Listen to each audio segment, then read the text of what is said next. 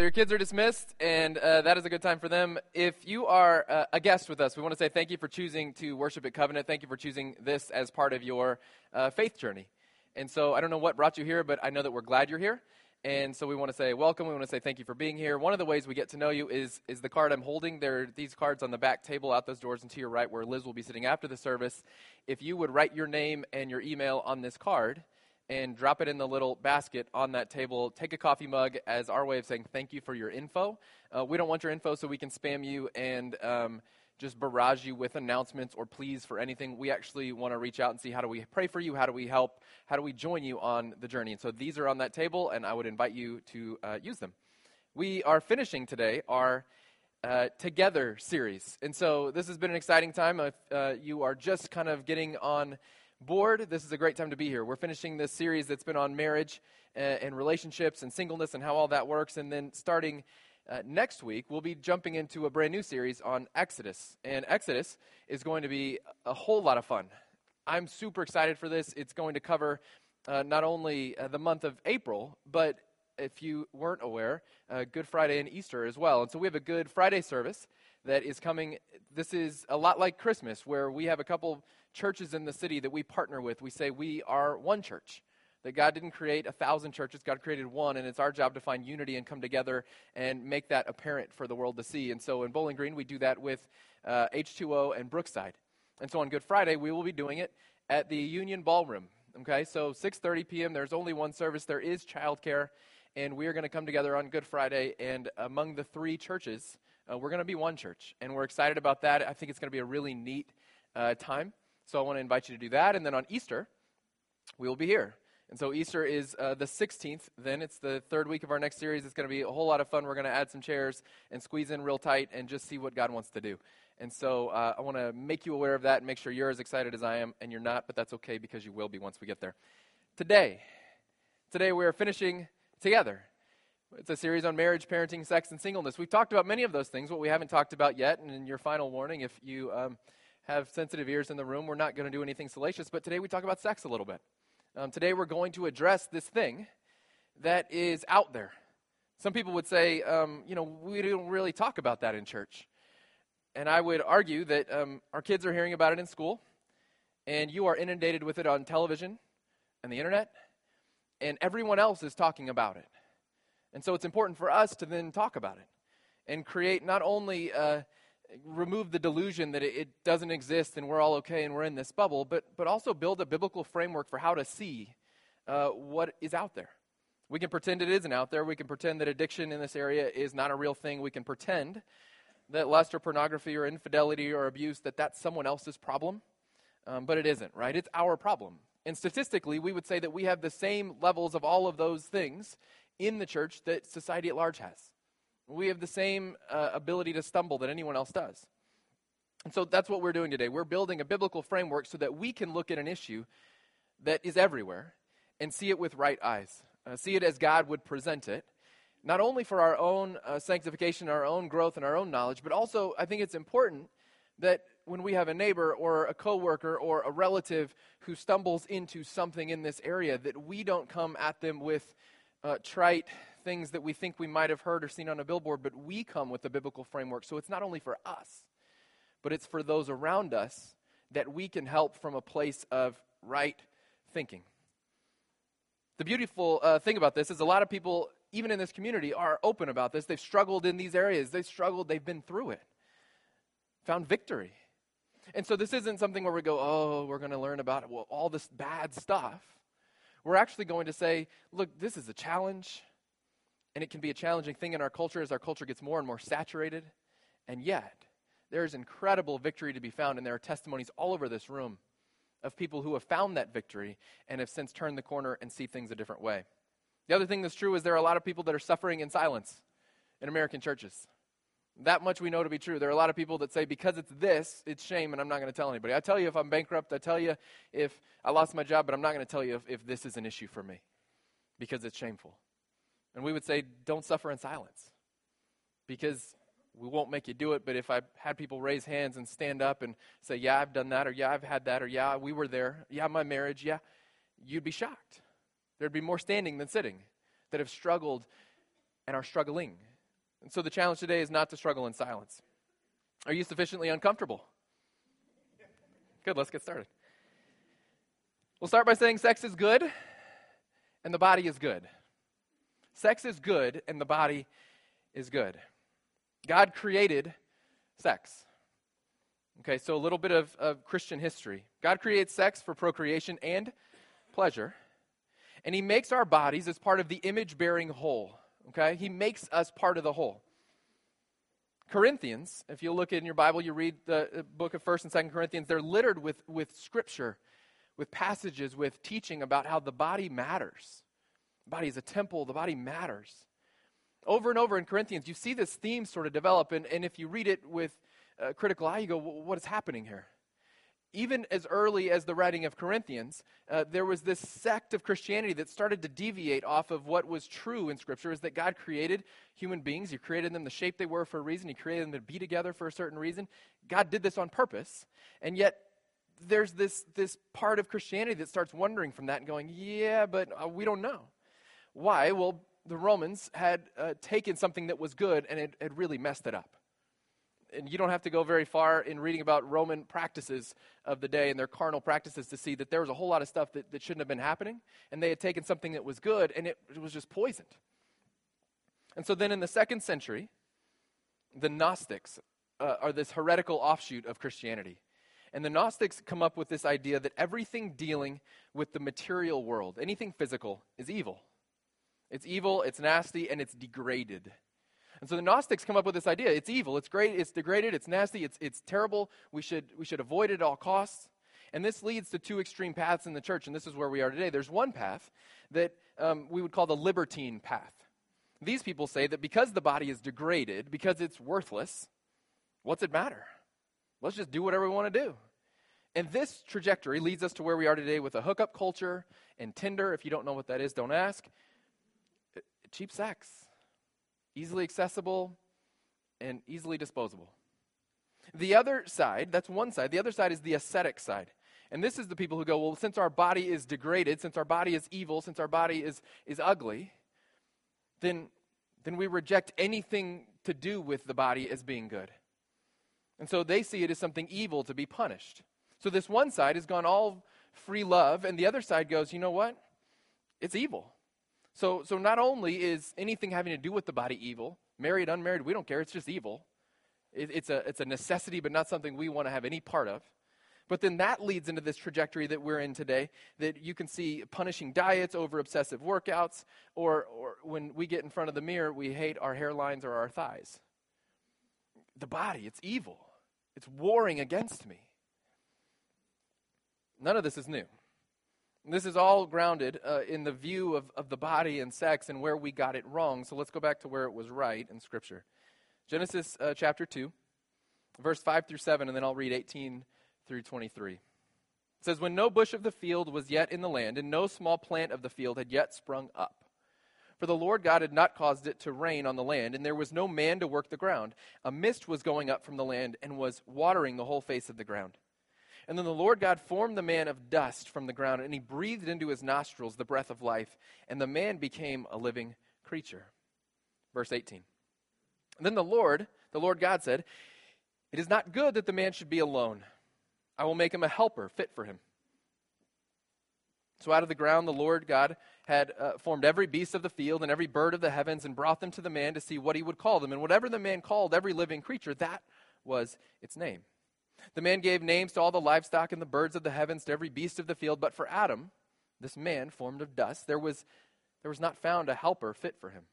And so the Lord God, he caused a deep sleep to fall upon the man. And while he slept, he took one of his ribs and he closed up the place with his flesh. And the rib that the Lord God had taken from the man, he made into a woman and brought her to the man.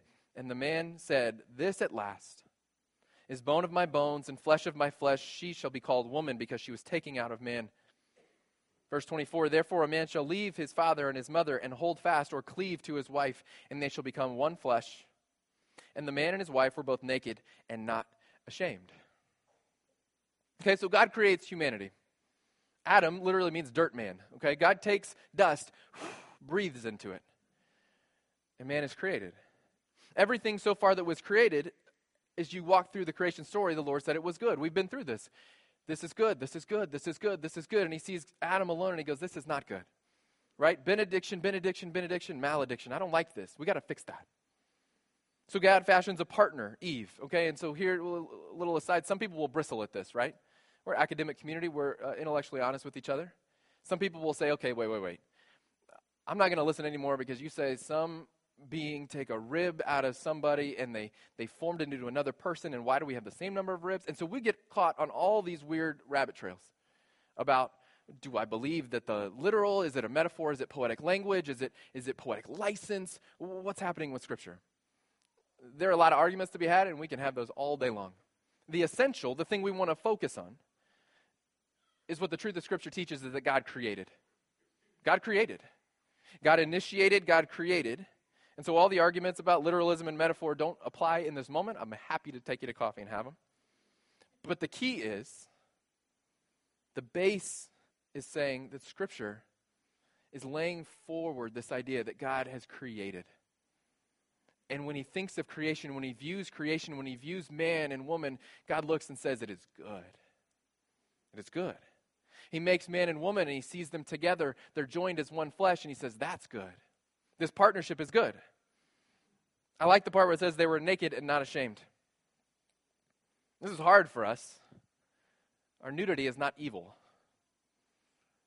Everything in our culture, everything in our Christianity runs counter to that. Cover everything as much as possible. And don't you dare look if you see, it's evil. And God would say they were naked and unashamed. Their nudity was not evil. Nothing in their design is embarrassing. It's not embarrassing. It's as created. And yet we know the story. Sin enters into the equation, right? Adam and Eve encounter sin, and then they have this cover up, and then sin introduces shame into the equation. It causes man to hide. So what was once unashamed is now concealed in darkness. What was once free and not embarrassing is now something that we're knitting together fig leaves, because what if he sees us? So now what was free and beautiful is done behind closed doors and in quiet shame. So how does this apply to marriage? Well, first, what we see is that God, in creating sex, creates it in a covenant relationship, in a marriage relationship, and it matters that it stays there. God not only allows sex, it is good, but he commands it. 1 Corinthians 7, 3 through 5. It says, the husband should give to his wife her conjugal rights. Likewise, the wife to her husband. The wife does not have authority over her own body, but the husband does. Likewise, the husband does not have authority over his body, but the wife does. Do not deprive one another, except perhaps by agreement for a limited time, that you may devote yourself to prayer, but then come together again so that Satan may not tempt you because of your lack of self-control. Marriage, as we have discussed, is a covenant. It's a whole life promise to protection and faithfulness. This word, you leave your parents and cleave to your spouse, that cleave word, remember, it's making a binding contractual commitment. This covenant makes for a single legal, social, and economic unit. And so when man and wife come together, they are legally, socially, economically, scripturally, they are literally one. I said, when Adam says bone of my bone and flesh of my flesh, he's not saying, Eve, I love you. He says, Eve, I am you. We're one. So to marry is then to donate oneself wholly to another person. We don't think of that. We're doing premarital counseling with some folks in here, and I don't say, hey, if you're going to get married, you have to think of it as donating yourself wholly to someone else. That's what it is. Sex is a powerful part of this. The Bible confines sex to marriage as the physical manifestation and sealing of that covenant union. This is its design. This is what it's for. Why? Because marriage is total, radical vulnerability. Marriage is total, radical vulnerability. It is unashamed lights on nakedness. How many of you feel a little bit uncomfortable with unashamed lights on nakedness? I'll be first. That's what marriage is. Marriage is looking at somebody and saying, here's who I am. When I married Steph, I took on every liability of hers. I didn't just get beautiful and talented and sweet, someone who loves Jesus. I didn't just get that. I got all of her liabilities too. I took on her college debt. It was mine now. I took on her past mistakes. I took on her deepest wounds. They're mine. We share them. She doesn't just get me. Well, pretty great, right? She gets my future sin. She gets my oncoming midlife crisis. She gets every insecurity I hold. They're hers. Our junk belongs to each other, which makes marriage sound like so much fun. It's ultimate vulnerability, though.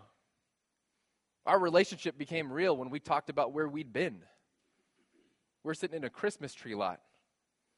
And I was selling Christmas trees for a good cause or something. I don't think I sold anything. I probably gave them all away. And I said, so tell me about yourself. And she told me. She's like, well, when I was this age, this. And then when I was this age, this. And then I did this. And I probably shouldn't have done. And I was like, wow. All right, my turn. And I said, well, I can beat that. And I laid out all my stuff. And I looked at her and I said, hey, I feel like we're going somewhere. There was a change in our relationship when vulnerability became more than a surface level, I think you're good looking, I think you're good looking. And it became, here's all my junk. And when we still looked each other in the eyes and went, yeah, I think this is going somewhere, it was different. Ultimate vulnerability is made physical in sex. It's the physical manifestation of this marital vulnerability. It is a way to say to one another, this is all that I am, and I'm giving it to you. In its simplest form, that's what that is. That's that lights on, unashamed, this is all that I am, and I'm giving it to you. My imperfections, my great desires, it's yours. This is why infidelity in any of its forms is so damaging. Physical, digital, fantasy, private thoughts, all of it. It's so damaging because it's a rejection of your partner's vulnerable, whole self offering in favor of a false fantasy. That's why it's so damaging. Because we were designed to say, this is all that I am and I'm giving it to you. And when someone in a covenant relationship says, that's great, but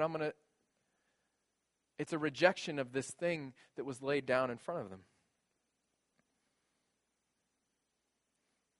The second most dangerous part of it, in addition to it just being a flat rejection there, is that anything in the sexual realm outside of that covenant relationship provides a physical and chemical gratification that is wholly incongruent and unsatisfying to the soul.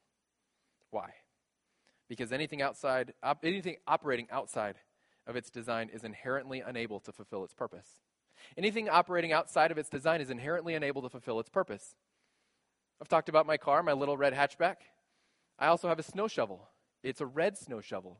So it's really cool. If I were to take my little red hatchback and I were to duct tape the snow shovel to the front, I could drive it around like a plow. And it would be really cute. But that's not the design. And it would actually move some snow. Like this much at a time. It would move some snow. And so it would accomplish some vague shadow of its purpose. Like I want to make this car. I want to make it a snow plow. Well, operating outside of its design, it's not going to happen.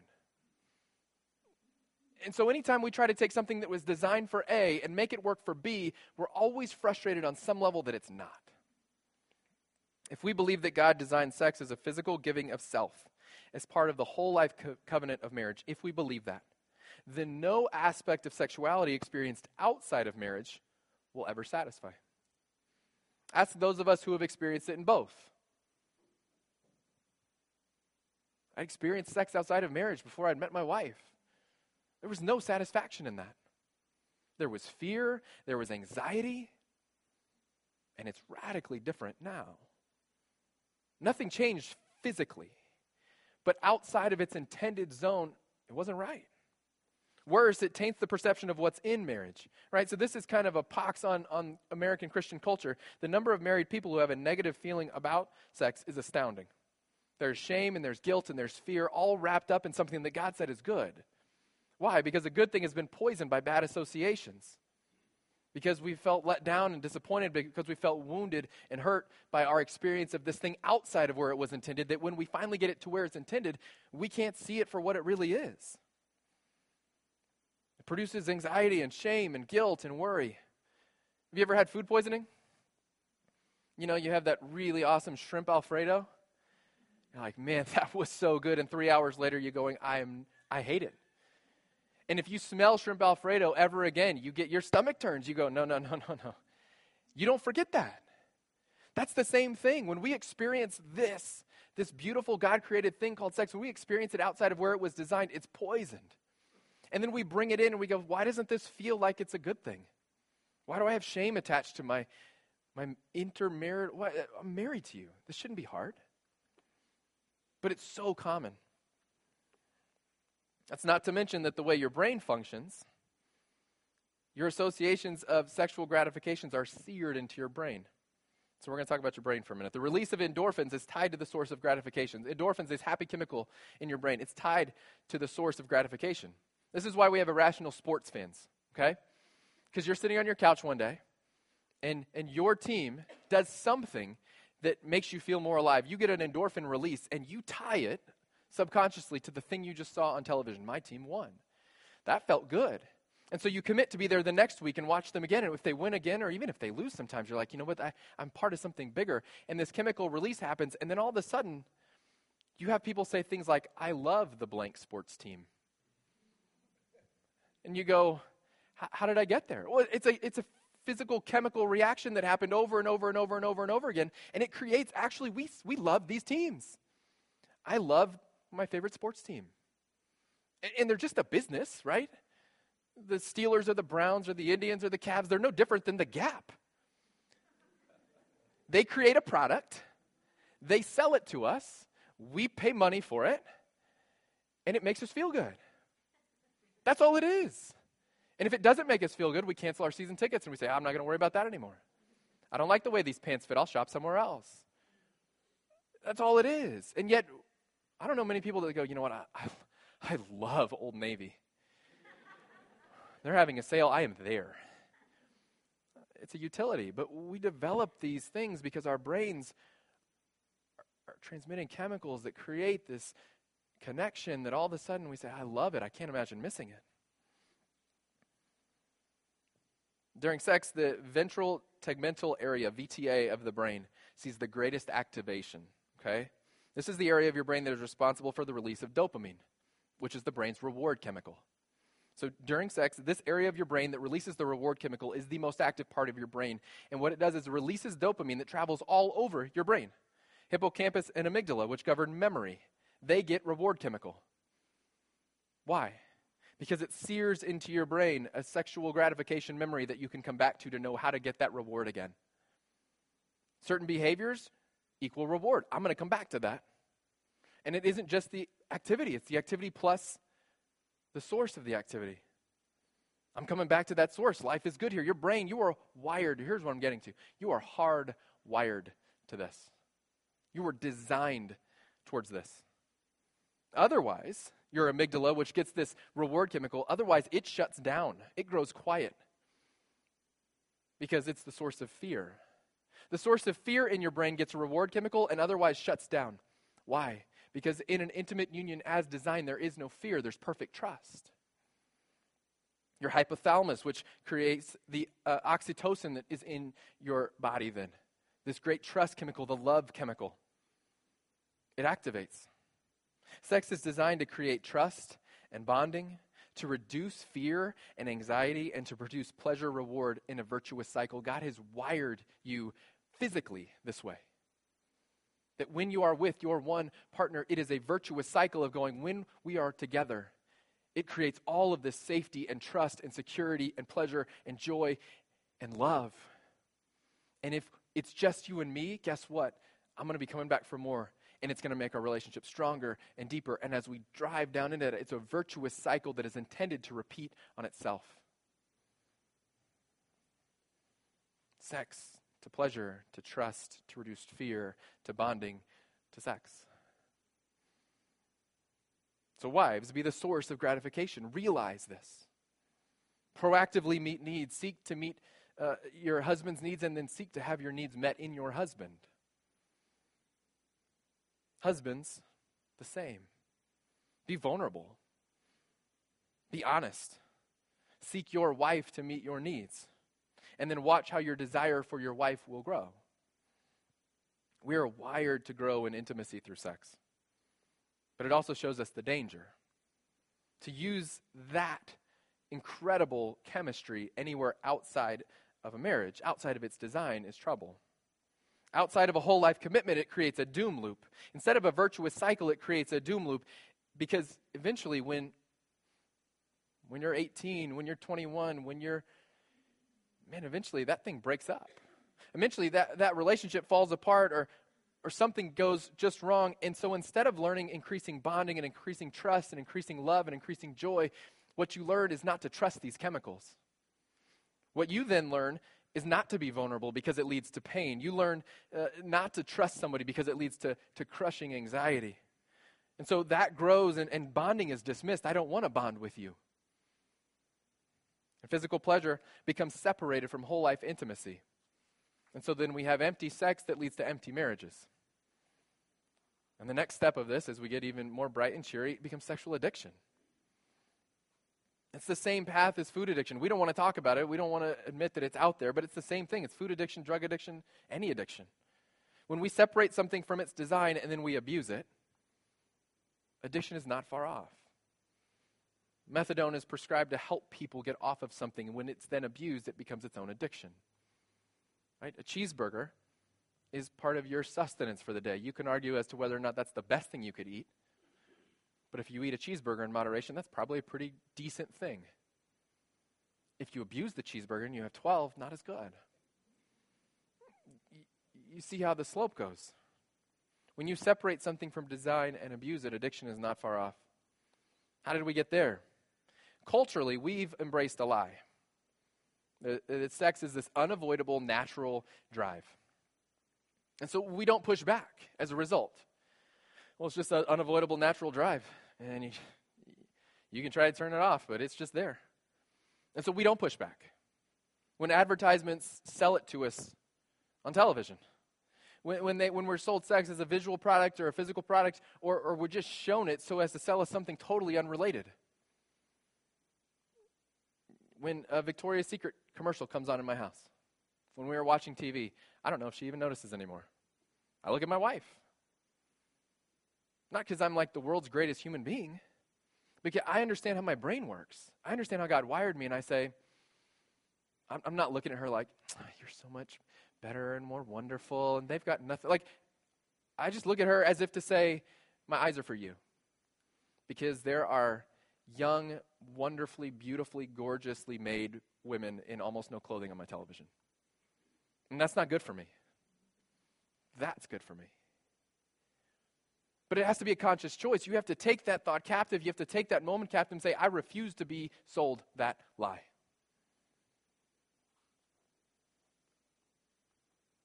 David Robinson was a famous basketball player for the San Antonio Spurs in the late 80s all the way through 2003. Famous for a lot of things, including his Christian character. And unlike a lot of guys who professed it and then kind of wayward once they got in the NBA, he was all about it. And there was an article in Sports Illustrated that he got made fun of widely for in the 90s when it came out that when the dancers, the silver dancers, they called them, the Spurs dance team went onto the floor and did their gyrations, which when you look at it objectively, you go, there are women in not much clothing doing gyrations on this basketball court. Okay, that's interesting. When they would do that, when most players in the huddle would take a peek and see what's happening, David Robinson sort of famously always had his back to them. He said, I want my wife to be able to see that any time they're there, I'm not there for them, I'm there for her. And other players would make fun of him. He's soft. He's not a man. David Robinson said, I understand. I'm for my wife, and she is for me, and all of this stuff is designed in a way that is not in line with the design of the Father. And if it makes me lame, and it makes me a square, it makes me soft, whatever you think it makes me, let it make me. David Robinson is approaching his 50s, and he's really successful, still happily married. Pretty good guy. But he understood this, and he took a stand. So we have to be able to see things around us and recognize them for what they are and prioritize the relationship that God has asked us to prioritize. The New Libertine says, be yourself. Sex is an unavoidable drive, and so just adopt a casual attitude. Sex is a consumer product.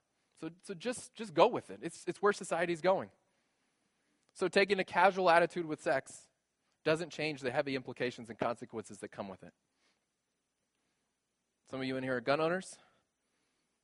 I think you would agree that handling a gun loosely and more casually does not make it safer, but much more dangerous. In the right hands, it's a great tool. Handled loosely and casually, it can be a very dangerous thing. So it is with sex. We have to be vigilant to reject the cultural and consumptive selling of it to us as a casual product for casual enjoyment. It's just sneaking into your life. The new ascetic today says that, see, we told you 2,000 years ago sex is bad, it is evil, it's unavoidable, but it's evil. And so then that side will adopt the attitude that sex is the enemy. This oppositional attitude doesn't change reality either. But it rejects God's design, it rejects God's creation, and it risks in relationship and beyond. Because the solution to overeating cannot be starving oneself. Right? Neither are true. Take it casually or starve ourselves of it. It's find it where it's designed and embrace it there. One dysfunction doesn't fix another. God's plan wasn't flawed. God created sex and the body, and he said these are good things. And so God's design and his desire is clear. And so our prayer as a community, our prayer as parents, our prayer as married people, as single single again people, our prayer is, God, help me see with this framework that you've created. Help me see this thing as you intended it. Help me find fullness in that design, whether that's in marriage or outside. Help me find fullness in your design. As a community, we have to be willing to talk openly and to talk plainly.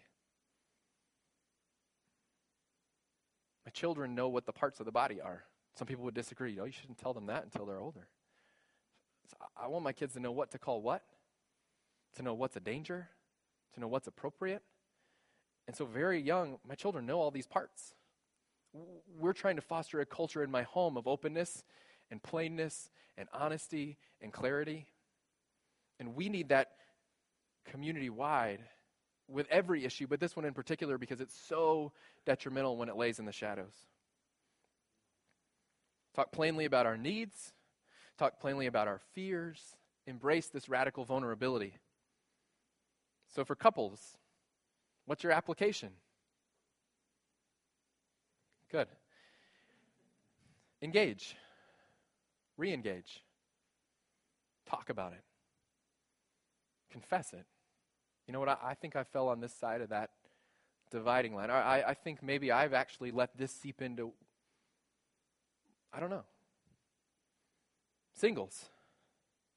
If you're looking ahead to being married, reject a culture of cheap consumption. It's a lie. If you're single and not looking forward to being married, you say, I'm single, been there, done that, don't want to do it again. You can have the same rejection. I reject a culture that would tell me that that's what makes me who I am. Because God's designed me for a purpose and a plan. For everybody. If you are in trouble already, don't suffer in silence. This is something that in years past, in decades past, that the pastor would look at the men in the room and he'd say, if you're suffering in silence, if you have addiction, if you have a problem, if you're suffering with lust, and that's not the case. We're finding out more and more it was never the case, but it isn't confined to men. Statistically, we're shown that just as many young females are engaged in all of the destructive behaviors surrounding sex as young males. Their brains are wired differently, they're knit up differently, and so there's different ways to counsel and help and plan for solutions. But everybody, don't suffer in silence. Don't explain it away. Don't justify it away. It isn't just a season. So what I want to offer you as we close this series is that no matter where you are in your relationship, as a married person, single person, anywhere on the outside of that, there's help. We started by talking about what a marriage is supposed to be. Somebody nods their head and goes, yeah, we could use some help, but pride is in us going, yeah, but we don't want to go there. Well, let's just keep going the way we are. There's help. We're struggling with Tim comes up and talks about conflict. And some people in the room would go, yeah, we have some ugly conflict in my house, but you know what, I don't really want to expose that to anybody. We'll get through it. It's just a stage. Get help. Craig talks about parenting, the stress that can come with parenting, not just little ones, but adults who go their own way. And if that's something, there's help. We have resources, we have counseling help, we have finances if that seems to be a burden for you. We have a way to do it confidentially so that you don't have to be seen as a strange person in the community that, maybe has a problem that no one else in history has ever had. Because the odds are everyone else has experienced some form of that. And so I want to invite you to help. If you're doing great in your marriage, man, cheer that on. Celebrate that. Celebrate it loudly. Encourage others. Find a way to spread the blessing. If there's something that's not right, we have a way forward for you that can be dignified and holistic and can help you that years from now you will be one of the testimonies in the room. I can look across the room and I don't stop with my eyes because I don't want to out anybody, but there are testimonies that have personally impacted me.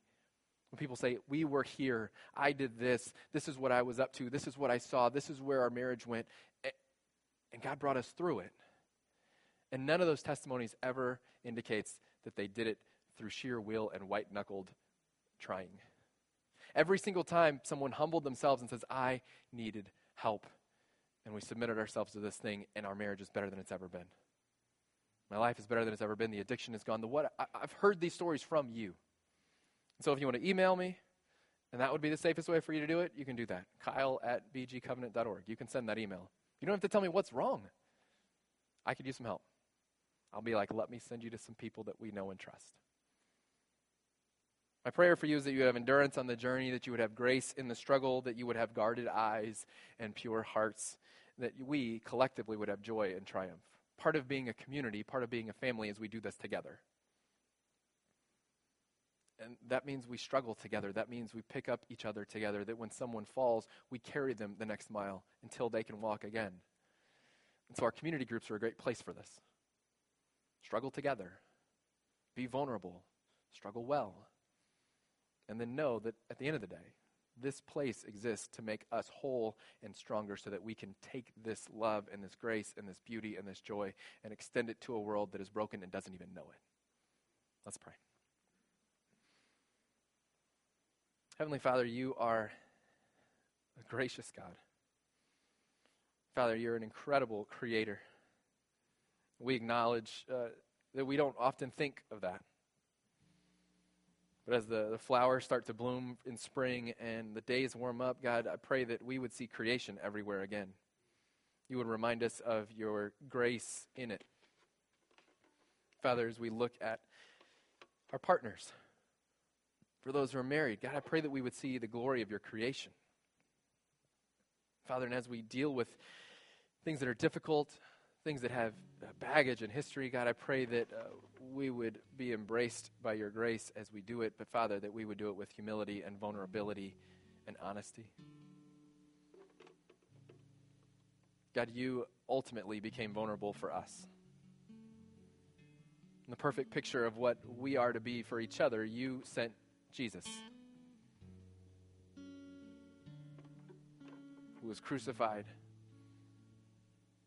naked and unashamed, who took our sin and took our worst. He was fully vulnerable for us, that we might be fully known to you. We might be made whole and redeemed, that our sin might be taken away. And so, Father, I pray that that Spirit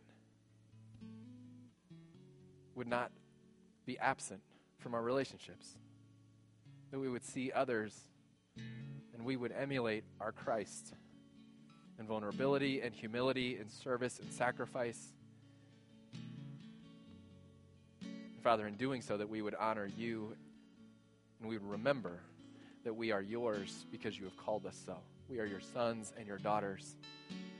We are your children. And so, Father, give us endurance for the journey. Give us grace when we fail. And God, give us joy in those little moments of celebration all along the way. We love you. In Jesus' name, amen.